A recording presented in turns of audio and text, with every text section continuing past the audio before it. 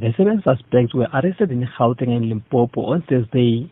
They include the former bank managers, a Limpopo official and manager from the Collins Chabane municipality at Malamulele. More than 2 billion rand was lost when the bank collapsed. Some municipalities lost millions of rand of public funds which had been invested in the bank. The bank's former chief financial officer, Philip Truter, is serving a 7-year jail term after pleading guilty to charges of corruption, fraud, racketeering and money laundering. The Hawk spokesperson, Katla Mohale, says they were expecting some suspects to hand themselves over.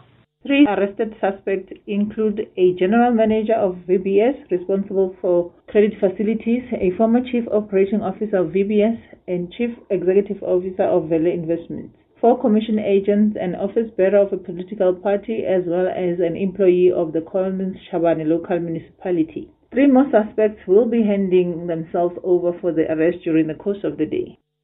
The Hawks say an arrested employee of the Collins Chabane municipality has allegedly contravened the Municipal Finance Management Act as well as corruption.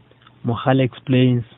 This suspect is arrested in a separate case which is related to the investments of municipality funds into the VBS. The suspect is alleged to have contravened the Municipal Finance Management Act, corruption and money laundering.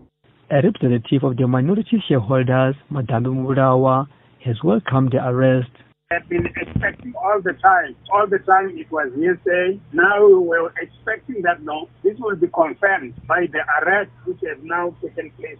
That now it has hope that the authorities are really doing their job, because we wanted to know who really caused the downfall of this bank. So we are courageous that it seems the culprits will end up facing the side of the law. The other accused in the VBS looting and collapse who were arrested earlier and appeared in court include former VBS chairperson Chipiwa Motodzi, former CEO Andile Ramavunga, former treasurer Popem Kobodwane, former non-executive board members Ernest Nesane and Paul Magura, the former CFO of the South African Police, Palapala Ramikosi, and former KPMG engagement partner Sipho Malaba.